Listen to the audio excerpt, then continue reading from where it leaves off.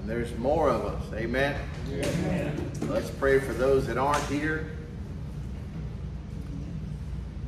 Most of the ones that aren't here have been so faithful to pray for some of you that are here. Now we'll pray for them. Amen.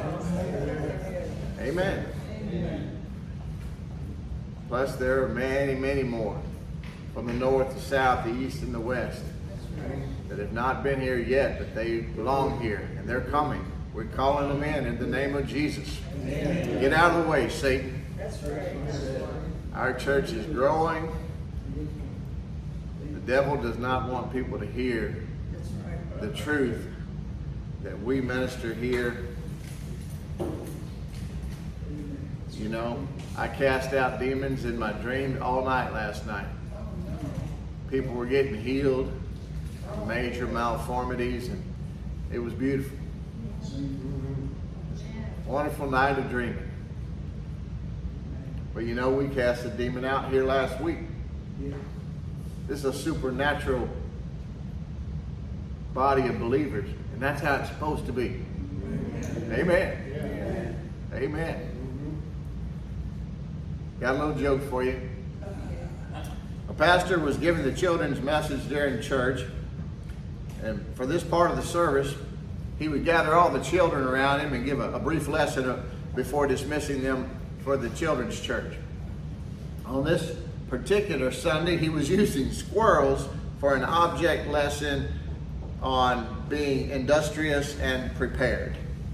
He started out by saying, I'm going to describe something, and I want you to raise your hand when you know what it is.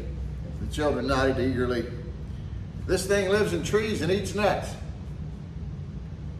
No hands went up.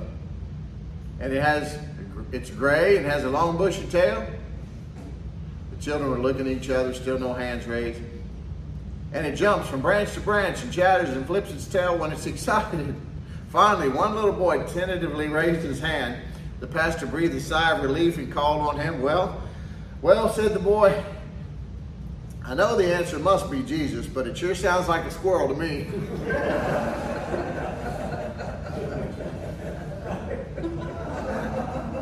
Hallelujah. Heavenly Father, thank you for this day. Thank you for this beautiful group of believers that you have brought here to worship together. We thank you for all those who aren't here, but we love them. We pray for them. We pray for all those who will hear this message by other means at other times.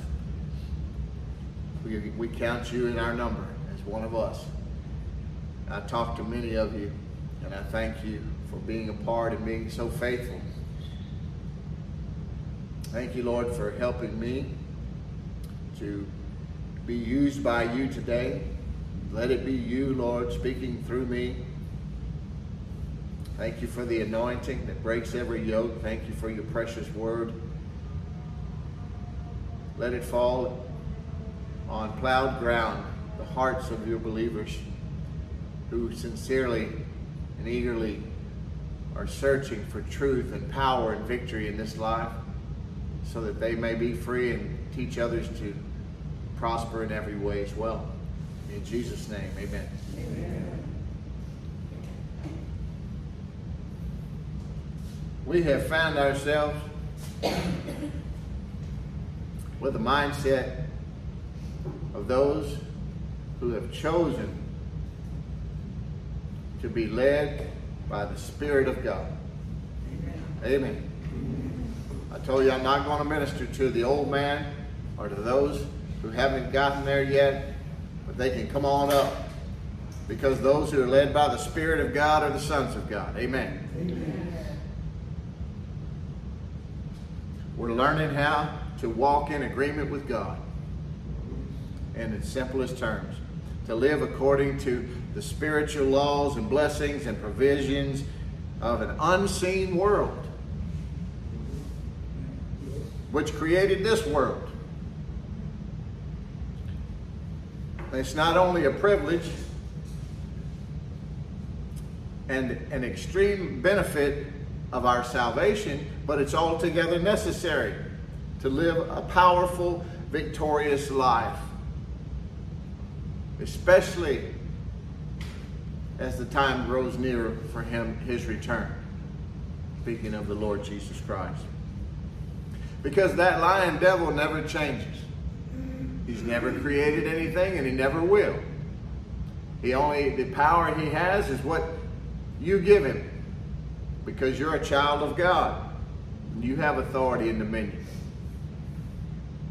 The name of the game with the devil is to get us wrapped up and preoccupied with anything other than Jesus, we were talking about earlier. Don't let this be you. I choose not to let that be me. And it's a conscious choice. Amen. Say this with me. I will keep my eyes upon Jesus. I know he will never leave me. Never forsake me. In and through him, I can do all things. I am loved, blessed, anointed, healthy, prosperous, child of God. Amen. Amen. Turn to Mark chapter 11.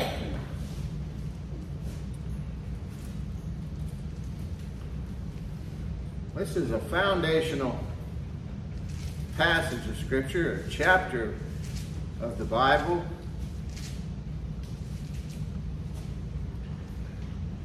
We minister it, get it ministered to us all the time. You hear it from me. I heard it all through Bible college. Andrew ministers it.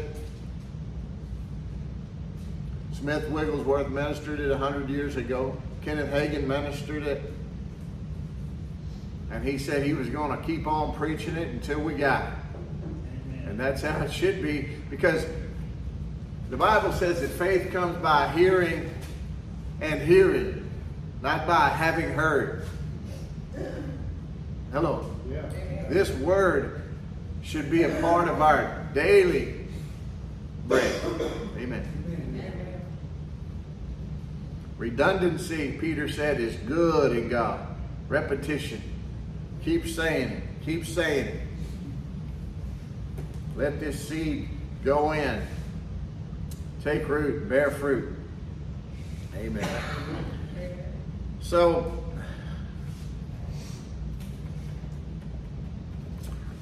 I'm going to start.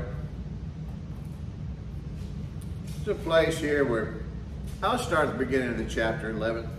Now, when they drew near to Jerusalem, talking about Jesus and the disciples, to Bethpage and Bethany at the Mount of Olives, Jesus sent two of his disciples. Excuse me. It's not where I meant to start. Go to the 12th verse. They did all that. And then on the following day, pardon me, the 12th verse of chapter 11 in the Gospel of Mark. The following day, when they came from Bethany, Jesus was hungry. And seeing in the distance a fig tree in leaf, so he saw a fig tree, it had leaves on it. He went to see if he could find anything on it. He's looking for some figs. When he came to it, he found nothing but leaves, for it was not the season for figs. Now let me just say this. There's a lot of speculation. I got a fig tree from May's family, Manny, on my back porch. It's got leaves on it, no figs. But this particular time period, this particular place, this particular fig tree in Jerusalem, it has figs even before leaves. And in the very least, they come at the same time. Understand that. So he saw it in leaf, and he created the thing. He expected to find some fruit on it. Amen. Amen. When he didn't, here's what he did. He found nothing but leaves, for it was not the season for figs. So if it wasn't the season for figs, don't let that throw you. It means it wasn't the season for leaves either. It was a hypocrite. And it had leaves. It was supposed to have fruit. and it was proclaiming something it did not have or wasn't offering. And he said to it, he spoke to the tree. You can talk to stuff. Anything that has a name must bow the knee to the name of Jesus. That's right. And he said to it, may no one ever eat fruit from you again. And his disciples heard it. And they came to Jerusalem, and he entered the temple and began to drive out those who sold and those who bought in the temple, and he overturned the tables. He did this more than once. And he turned over the tables of the money changers and the seats of those who sold pigeons, and he would not allow anyone to carry anything through the temple. And he was teaching them and saying to them, it is not written, my house shall be called a house of prayer for all the nations, but you've made it a den of robbers.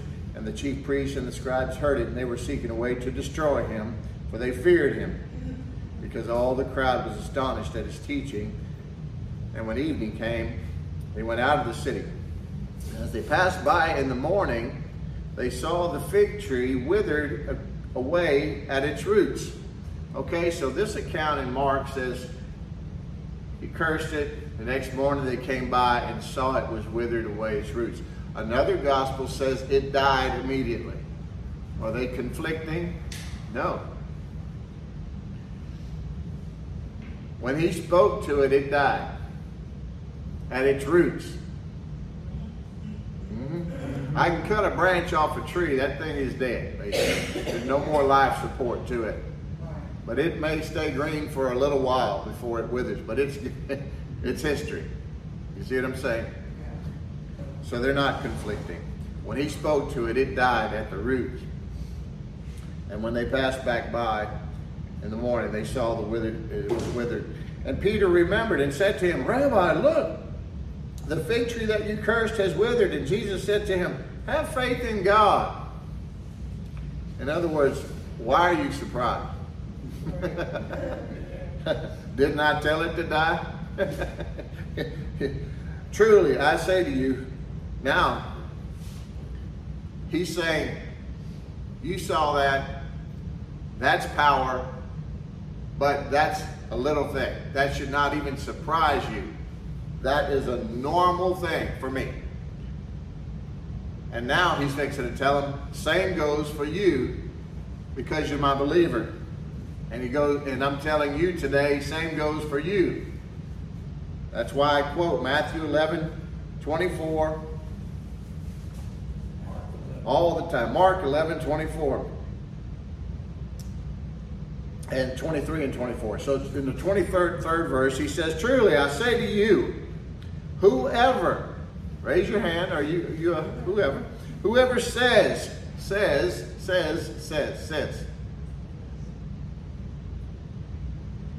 to this mountain. And I submit to you that this is any mountain that you face, any little molehill that is no big deal to God, but it seems like a mountain, an immovable, terrible problem and hindrance and situation or circumstance in your life. This is your mountain. And he says, whoever says, you have a part to play, to this mountain, be taken up and thrown into the sea, and does not doubt in his heart, but believes that what he says will come to pass, it will be done for him. Therefore, I tell you, whatever you ask in prayer, believe that you have received it.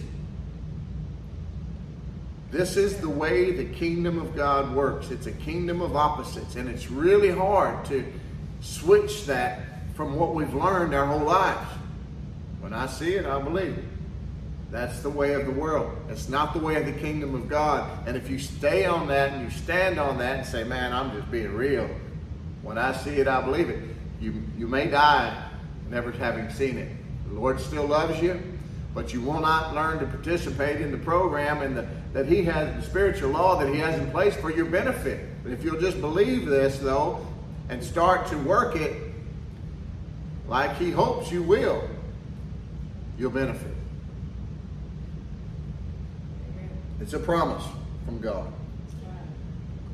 Therefore, I tell you, whatever you ask for in prayer, believe that you have it, received it, and it will be yours. And then I always throw in the 25th verse, because he did, without missing a beat, he said, and whenever you stand praying, forgive if you have anything against anyone, so that your Father also who is in heaven may forgive you your trespasses. I think those three verses should always go together, because Jesus thought it was important enough to make mention. Listen, I want you to believe and I want you to receive all that I have for you. Then he made sure he threw in at the end, make sure your heart is pure and free of bitterness and unforgiveness. That just hinders your prayers, and I don't want that. That opens another door for the enemy. So don't let that get in the way of all the beautiful things that I have for you. Cast those things on me. I'll carry that load. Don't you worry about it. Doesn't mean you're saying it's okay what people have done, what people have said, how they've hurt you. I know that, but just trust me with it. Amen.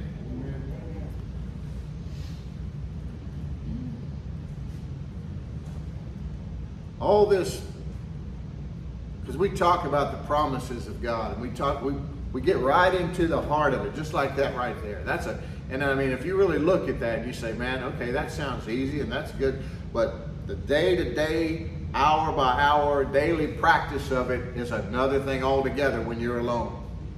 But you got to start somewhere. You got to start somewhere.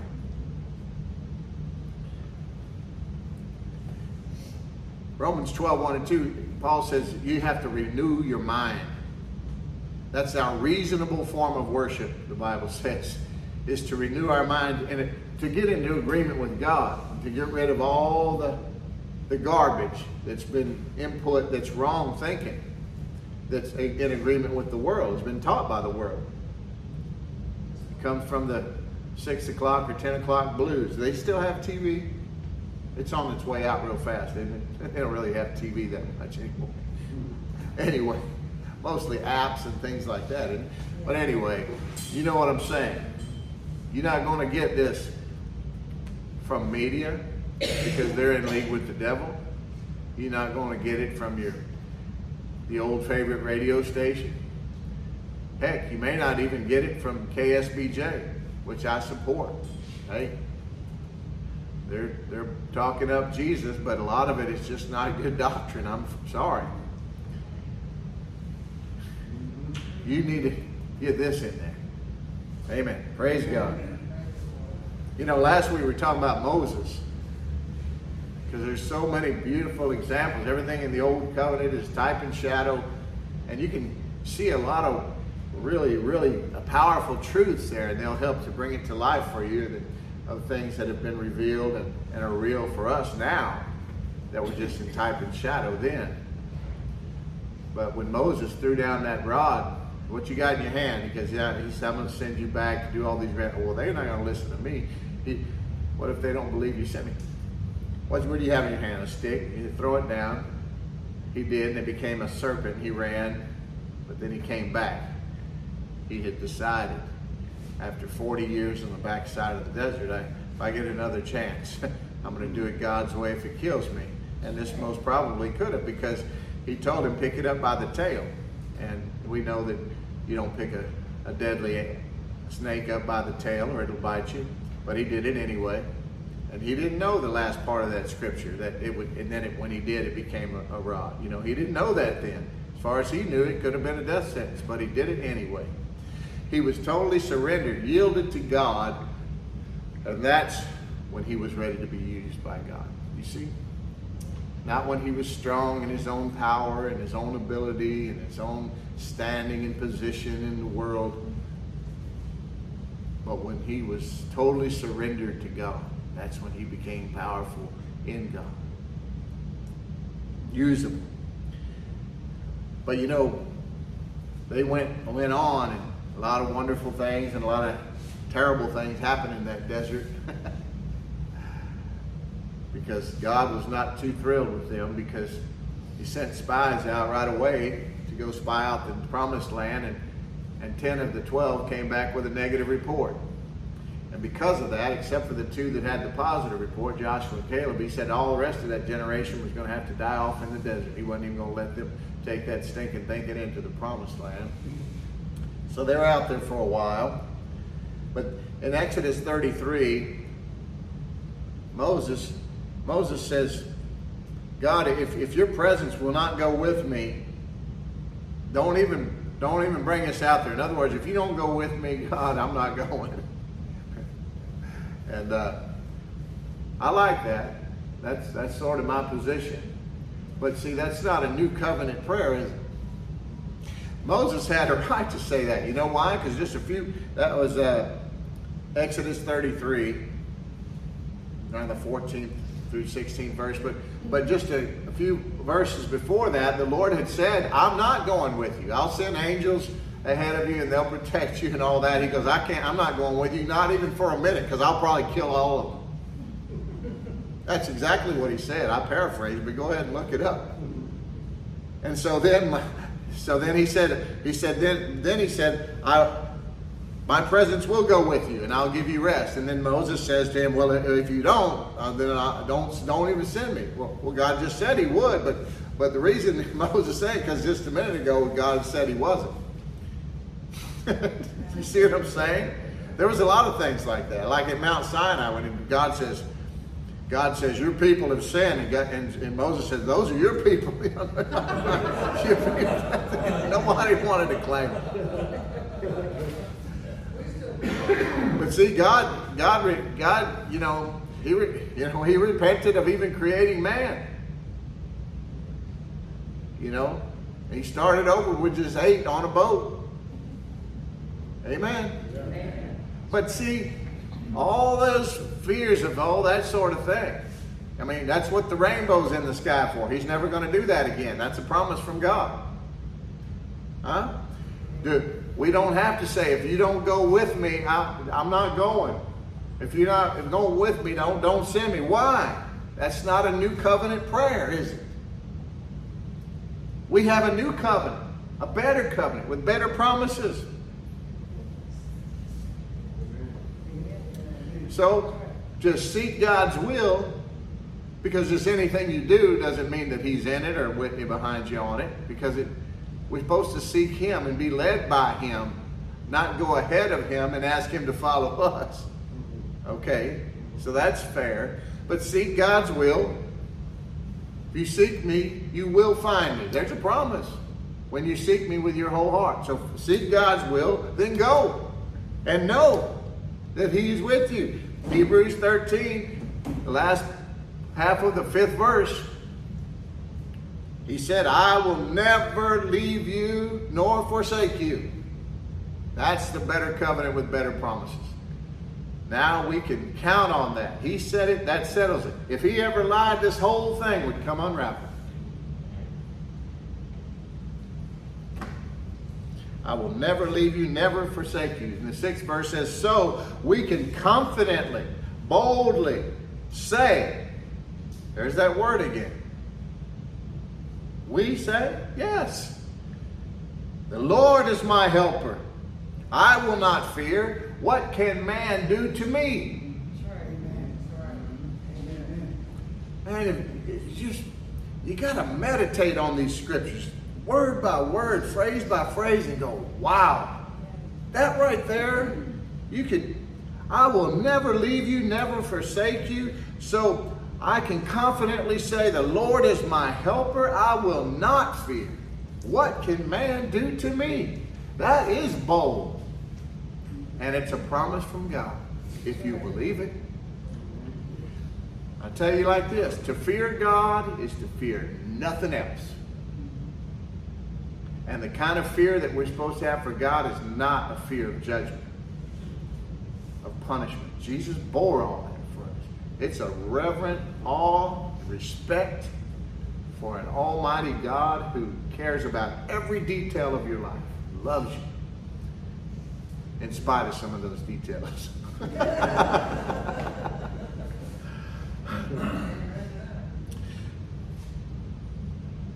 This message is like part 2 of surrender and be powerful. Talking about surrendering all to God and then being usable and thus being more powerful with God's power working in and through us. But this half of the message is really about defeating evil. We need to know and understand what's available to us to do that in this evil age in which we live. Because people are not basically good like people say in the world. The Bible says the heart of man is desperately wicked and evil. That's the natural state of man when he's born. We all have that spirit of Satan passed down all the way from the Garden of Eden. Yeah, we sinned, but it was really the devil made us do it. Until we got born again. Now, nothing compelling us to sin. We are free of that. But here's the problem. Some people have more confidence in the devil than they do in God. What I mean is in what the devil will do and can do than what God will do and can do and has done. And it shouldn't be like that for believers. I know of a preacher who one time, he pastored a church, him and an evangelist who was visiting minister there for a time. Evangelists used to go, they used to have where they'd meet night after night for a week or 2 weeks or 3 weeks, however long it went on, you know. Anyway, an evangelist was visiting, he was ministering in the church, and he had a healing ministry. He had a gift of healing that he walked in, and there was an affluent man in the church who he and his wife, they lived in a mansion, and this man had a heart attack, and he was nearly dead. They called the pastor, and he and the evangelist went straight over, and the ambulance was there, and they just said, just don't move him, he'll die before we could even get him to the hospital. The doctor was there, and he did the same thing. Well, they got there, the evangelist walked up, and he went over with the pastor. They laid hands on him. He was healed instantly, got up, was as fresh as a daisy. And they visited for a little while. And the man had been in bed, so he still had his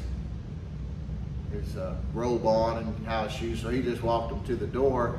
And then the wife kept going with him, you know, and where the man couldn't hear, you know, kind of get out of earshot, walk all the way. They had a long walkway up to a big house, you know, all the way out by the street where he couldn't hear, the husband couldn't hear, and she tells the pastor and the evangelist, said, now will you keep praying for him? You know, keep praying for him. And the evangelist said, why? He's healed. She said, well, but the devil, he's gonna come back, and he's gonna try it again, and he'll get down again, and just keep praying for him. And he said, ma'am, you're the problem. He said, you got more faith in the devil than you do in God. You need to stop that. You need to repent. That your husband's healed. And don't be speaking that over him no more. Hallelujah. Amen. Hallelujah. So we need to quit saying what the devil says.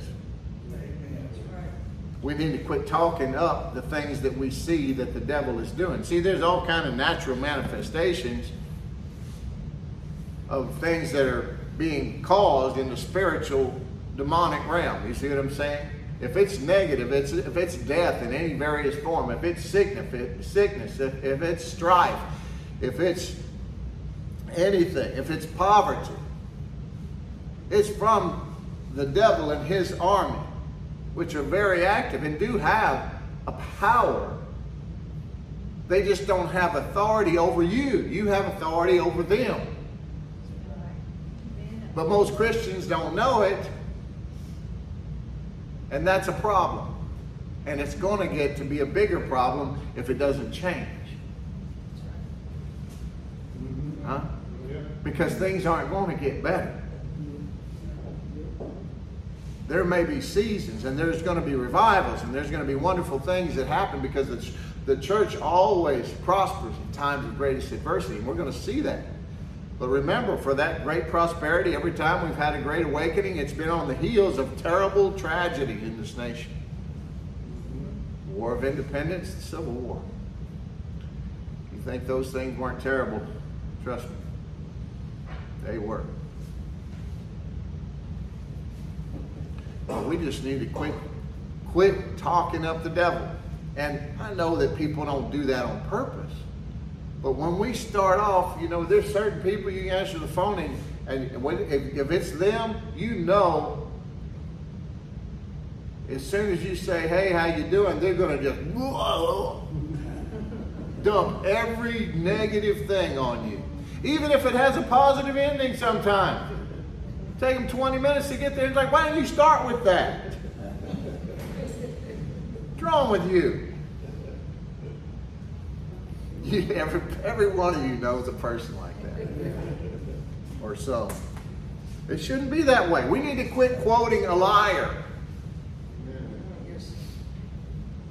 John 8:44. Jesus was talking to the religious leaders of the day, not godless Gentiles.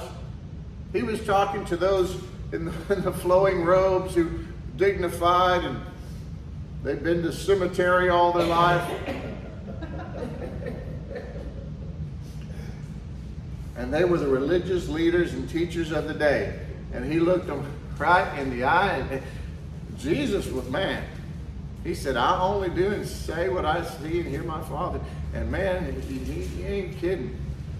He looked at him and he said, yeah, you're of your father, the devil. You imagine being at the, what's that thing over there in Italy? That big Vatican. Sorry, it slipped my mind for it. I wasn't joking. You imagine being at the Vatican and looking at all around them and say, you're of your father, the devil.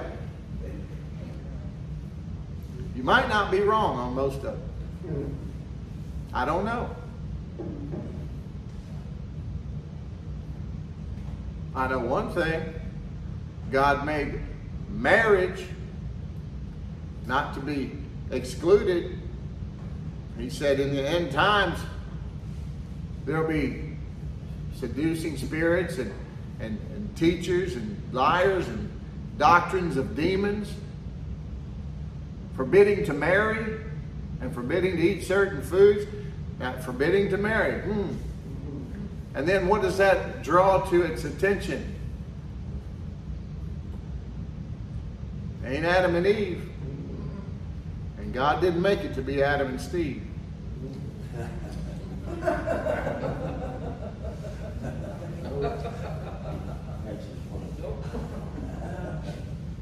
He said, you're your father, the devil, and your will is to do your father's desires. He was a murderer from the beginning and does not stand in the truth because there is no truth in him. When he lies, he speaks out of his own character, for he is a liar and the father of lies. That's why I say quit quoting a liar. Because Jesus said he is a liar and he's the author of lies. He's the father of lies. So we need to quit thinking evil, quit confessing evil or speaking it, quit judging people, quit believing others when they speak evil about you. Even if you did behave in an evil way at one time, if you repented and given your life to Christ, you're a new creation. And Jesus either hung there on that cross for your sins or he didn't hang there for anybody's sins. There ain't a believer in this world that's any better than you or any more forgiven or more loved than you, or especially me. And I want that to be the way you see it. Because he does have your picture in his wallet. Amen.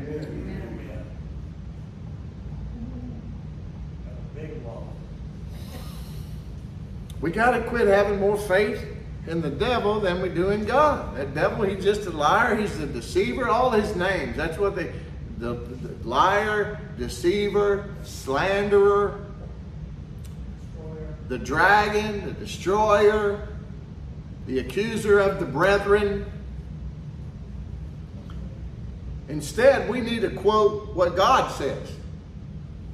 All the time. That's why I say you need to study the Word. It's not so God will love you more, but it's so you'll know more how to fight the spiritual war that we're in.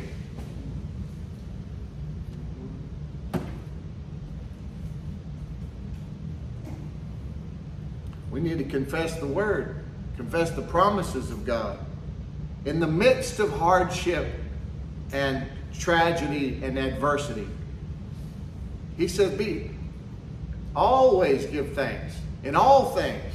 Not every time something's good, don't forget to be thankful.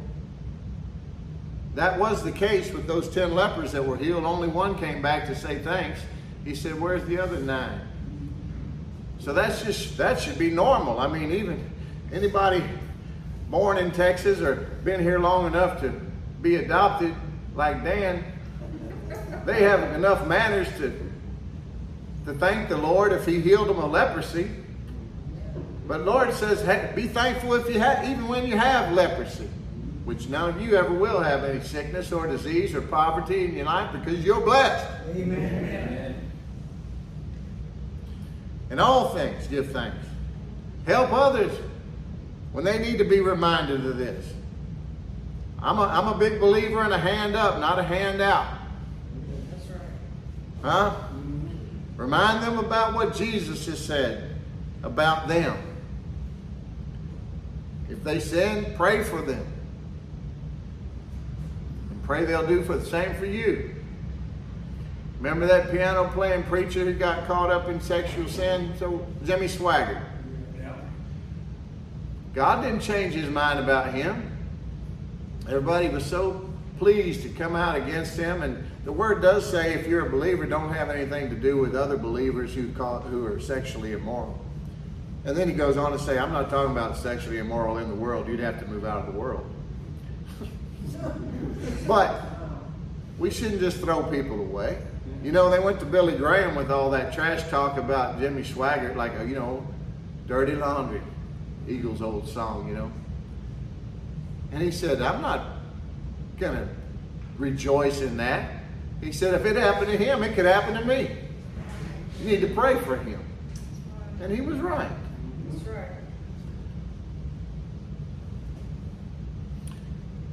right. So just say what God says. Learn to just, you're not in denial.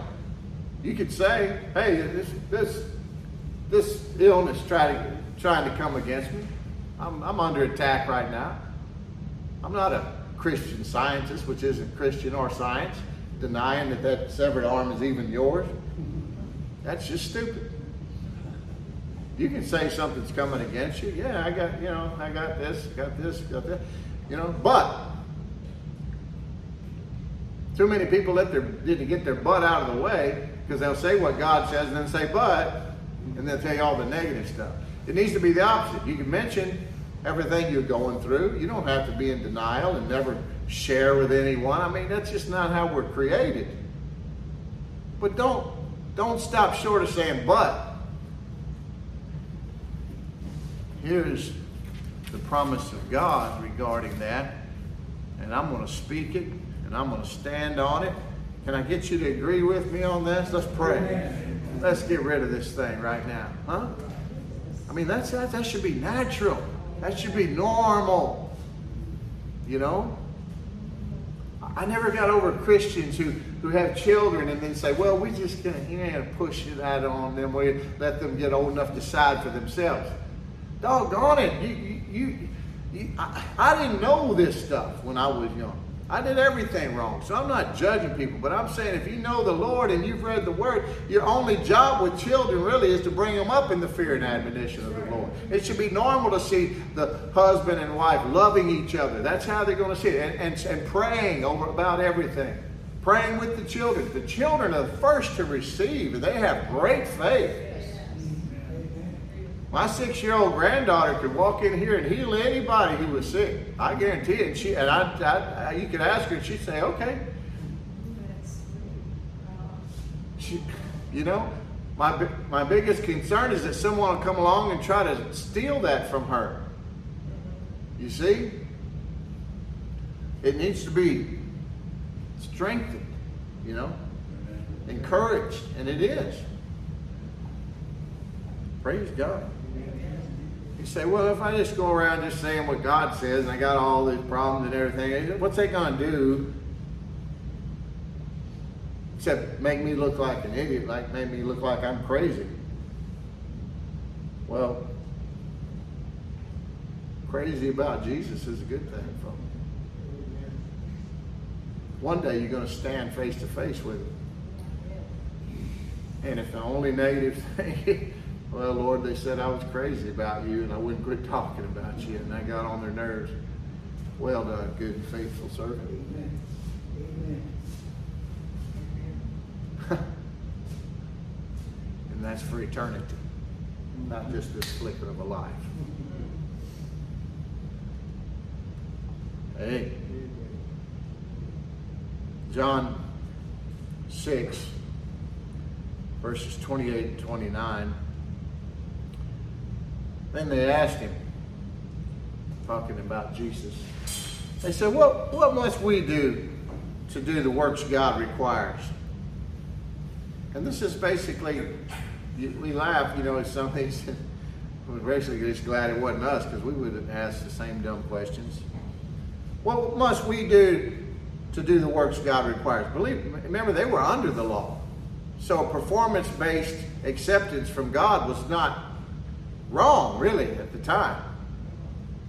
Jesus was coming to complete that, though, and to bring a new covenant into place, which we are in now. So to ask what you must do to do the works God requires is just like running into somebody on the street who's looking around at all the Christians just to make sure that their behavior is as good or better than theirs, and then they think they're okay because God must be judging it on a curve, and as long as their good deeds outweigh their bad and they're better than the most of the guys around them, then they'll be okay. Well, that's a lie, see, and they'll go to hell believing that. Problem is, a lot of Christians believe the same thing. They're still trying to live under the old covenant, and they'll deny it if you ask them, but they really believe it's all performance-based. Nothing could be further than the truth.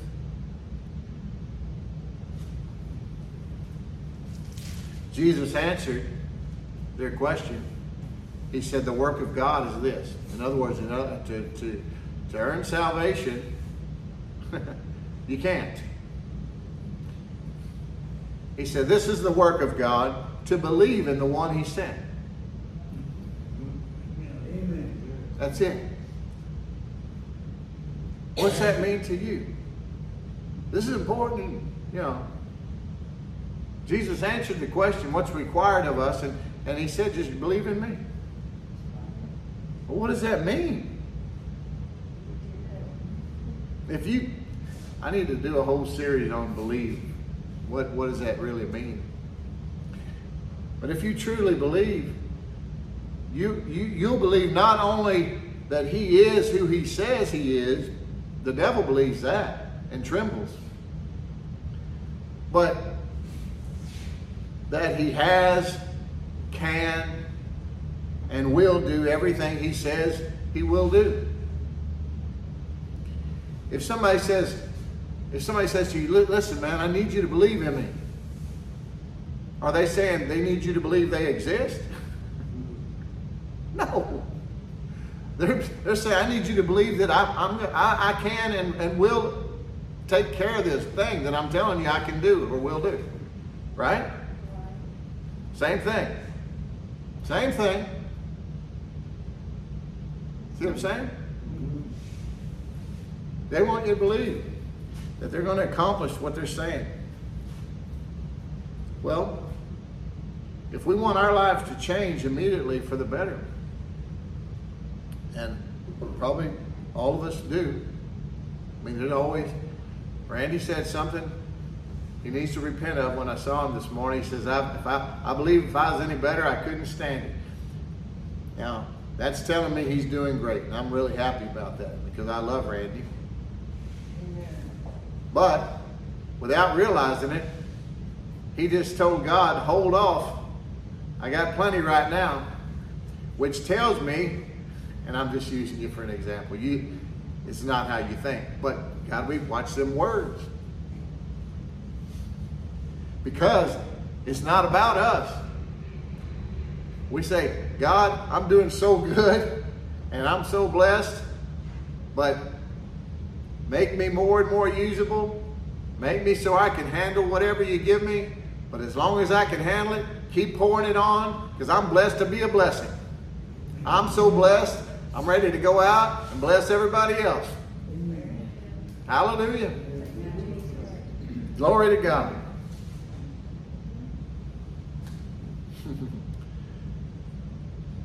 It has a lot to do with how you believe. Fun fact about Jesus. Jesus defeated Satan and gave us authority over evil. Amen. This should not be news to the church, but it is. Not here, not to y'all. You listen to me. Nothing special about me.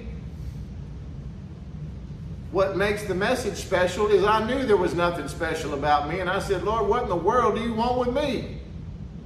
There's nothing special about me. So if you do use me, don't ever let it be me. Just you speaking through me. Amen. If every preacher would do that,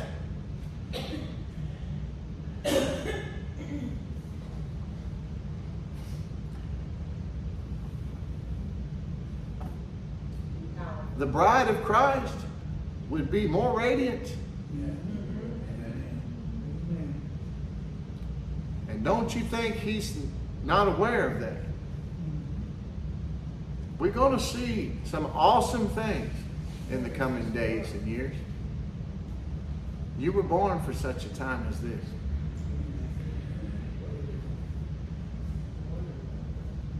How did he defeat Satan and give us authority over evil? He took away everything that the devil used against us. He bore our guilt. Our guilt. Some people can't get past this. They walk under a cloud of guilt from the past. And then there's people in your lives where if you don't worry with them and feel guilt and sadness with them, then something's wrong with you. When things go south, you don't have to go with them.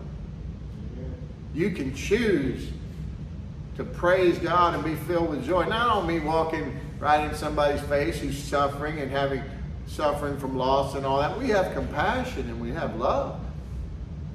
But joy is an abiding fruit of the Spirit within us. You see what I'm saying?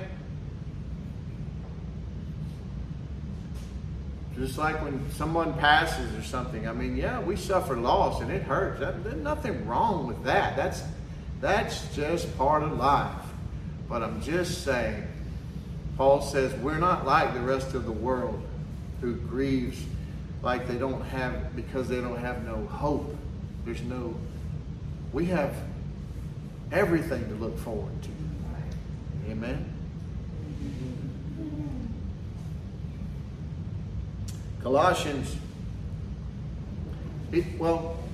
so he bore our guilt on his body on the cross, and he took away the law that the enemy used to accuse us with. Because think about it, the Ten Commandments, everything that the do's and don'ts of that is what the enemy is always trying to accuse you of. Anything that you become aware of, that's what happened with that tree of the knowledge of good and evil. God never wanted us to know that evil part. But now we do. And the devil knows we do it. He says, you bad. You bad. Look at that. And see, this is where you're supposed to say, yeah, remember this? Remember him? He nailed that law to the cross. Everything you had to accuse me with, he set aside. He completed it. He fulfilled it. You have nothing else to accuse me with, devil. You liar. Get out of here. In Jesus' name. Colossians 2:14 says, by canceling the record of debt that stood against us with its legal demands. That's talking about the law. This he set aside, nailing it to the cross. Romans 4:5, but to the one who does not work, this isn't talking about having a job. This is talking about work to earn your salvation. The one who does not believe in performance-based acceptance from God. The one who does not work but believes in him who justifies, just as if I'd never sinned, justifies the ungodly. His faith is credited to him as righteousness. That's someone who is in right standing with God. And that's you. Amen. Made righteous by faith, apart from works. So it's not earned, but it's credited to you by faith in Jesus Christ. Isn't that a wonderful gift? Colossians 1:13 and 14 says Jesus has delivered us, look at this, or translated us, or I say we got a new spiritual zip code, address. He has delivered us from the domain or the dominion of darkness. That's the authority and dominion and power of the devil and his army. That's in the second heaven, if you will. Oh, I shouldn't have mentioned that because I don't have time to teach on it. And translated us or transferred us. He moved us. Jesus came to help us move. What a friend.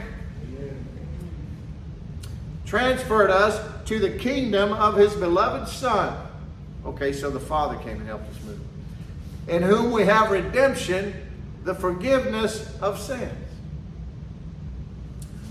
So we are been moved from one kingdom to the other. We don't have the same identity. We don't have the same spiritual home or destination. Oh, I wish I had time just to go and read Colossians with you for a while.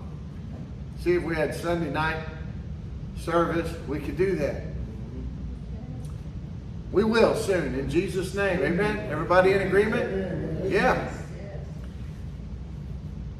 But this all frees us up. All the things that Jesus bore for us and did away with, everything that hindered us, everything the devil used against us, Jesus dealt with it. And what does that do? Excuse me. It frees us up from bondage to sin, for starters. Because believe it or not, no matter how good or bad you were, or you considered yourself, or comparably speaking, those who compare themselves amongst themselves are not wise. You want to compare yourself to someone, look up. But we were all sinners. We all had an evil concupiscence, the Bible calls it, the King James. That's an overwhelming desire to do evil. We wanted to do good, but doggone it, we just kept doing bad. Now, you might want to do bad sometimes, but if it's lost its flavor, you go back to the good. You might want to hold unforgiveness like you used to. I give it to you, Lord. I got nothing but love for you, brother. Hope God helps you like he did me. Frees us up from bondage to sin. Frees us up from bondage to guilt and shame and condemnation. Not so we can keep on sinning, though, but so we won't be burdened and weighed down by the devil. So now we're able to live for God. That was the point. To come into the family of God and to love him for all the wonderful things he has done for us and for Because He is love, and He is light, and He is everything good. Every good and perfect gift comes down from above, from the Father of light, in whom there is no darkness, or shadow of turning. 1 Peter 2, 15 through 17 says, "For it is God's will that by doing good you should silence the ignorance of foolish men." And he says in verse 16, "Live in freedom, yes, but do not use your freedom as a cover-up for evil." In other words, don't use the grace of God as a license to sin. Titus 2, 11 and 12 said, "The grace of God that brings salvation has appeared to all men, teaching us to live upright and godly lives in this present evil age." So, live as servants of God. Treat everyone with high regard. Love the brotherhood of believers and fear God. Love, love, love. See, there's that law of love. If we love, we're never going to do any harm to a brother. Galatians 1:4, Jesus gave Himself for our sins to deliver us from this present evil age. Now, here's where we're really getting somewhere. We live in an evil time. Things are getting bad, and they're going to get worse. The Bible says so.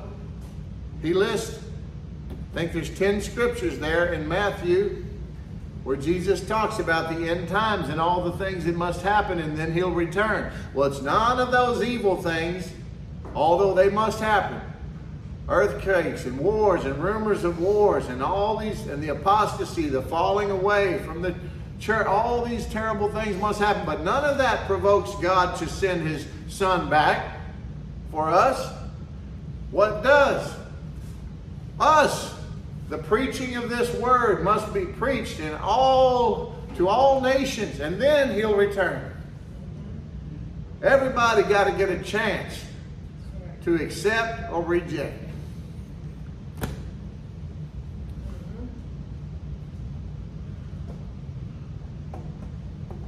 But He died to deliver us from this present evil age. So we're in this present evil age, but we're not subjected to the evil of this age. That's the point I want to make. That's the point God wants you to get in your heart and believe. Because until you believe, you can't receive. That's right. Anyone heard those Oliver Anthony songs recently? This young man, he's a Christian, but his theology is off. He hasn't been. I'd like to speak to his pastor, or be his pastor for a while, because wow, what a dent he could make. I could add a few more verses to every song and turn it around. But God, but God, but God. You see, because I understand everything he's talking about. And that's the heart of the world. I mean, people are getting sick and tired of this nonsense. And they know, but they just don't have the answers. So God says, my people are perishing for a lack of knowledge. So why would a Christian, why would a believer like that, who opens the Word and speaks from the Word before he does his songs on stage, and he's talking about a song, his latest greatest hit after the rich man north of Richmond. Well, see, they don't control my destiny. The politicians in Washington don't control my destiny. And they certainly shouldn't control any other believers. Those rich men north of Richmond, they're not really responsible for his low income. They're not really responsible for him smoking a bowl or drinking muscadine wine. They didn't drive him to mental health breakdown. If they did, that's his fault. And it's not really his fault, but he's perishing for a lack of knowledge or knowing God. And his newest song, which is I Just Want to Go Home, he's talking about heaven. And it's, I just want to go home because it's so bad here. Well, doggone it, folks. That's why we're ministering this message today. Not because of him or those songs, but because there are too many that believe that way. What you're saying is, I want to just go home because the devil has defeated me here. No! Jesus died so you would be powerful and have authority over the devil. Not surrender to him and brag about all the things he's done. You see those songs, they're really bragging on the devil to the uttermost. And then saying how ticked off you are about it, but you're still bragging on the devil and he's laughing the whole time. That's right.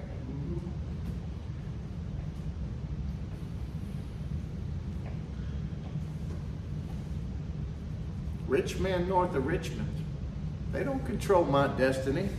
I've been translated from the kingdom of darkness and translated to the kingdom of light. I'm a child of God. I'm in God's economy. God is my doctor.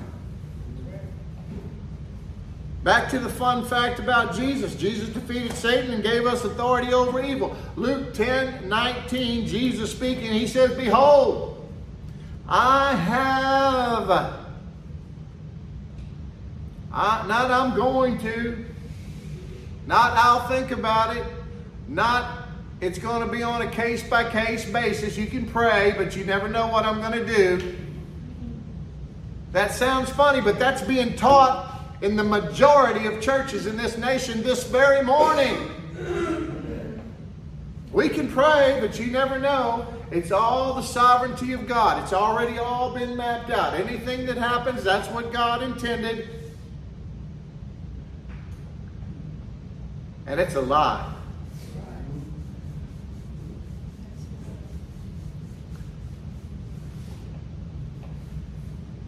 Jesus said, "Behold, I have given you.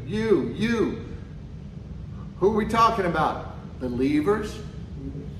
I have given you authority to tread on serpents and scorpions." And he's not talking about snakes and bugs. He's talking about Satan and all of his demons. And over all the power of the enemy. That's the devil. And nothing shall by any means hurt you. 2 Corinthians 10 verses 4 and 5. For the weapons of our warfare now are not of the flesh, not carnal, but they have divine power to destroy strongholds. Military terminology, we destroy, and you tell what that is. What is a stronghold? We destroy arguments and every lofty opinion raised against the knowledge of God, and we take every thought captive to the obedience of Christ. Even if I find myself in some stinking thinking, I catch myself. Say, wait a minute, that doesn't line up with what the Lord said here in his word. Let me repent. Let me get back in line with you, Lord. That's it. I dropped the ball right there, Lord. I know, son. Let's go. That's all he wants to hear about it. He's not a God of the past, if you haven't found that out.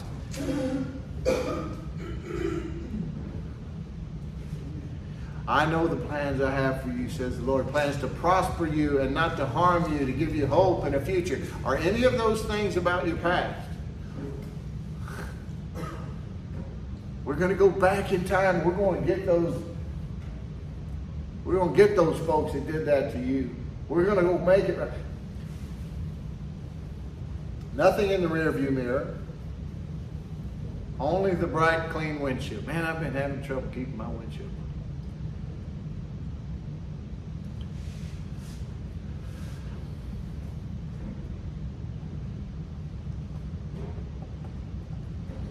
I got some more stuff here. It's really powerful. But I'm going to stop right here. Because the Lord is saying, y'all have received some good stuff. And you need to meditate on it. You know, you can feed a fish so much that they'll just explode. They'll just keep eating. But your minds can only absorb as much as your seats can endure. So we'll stop right here.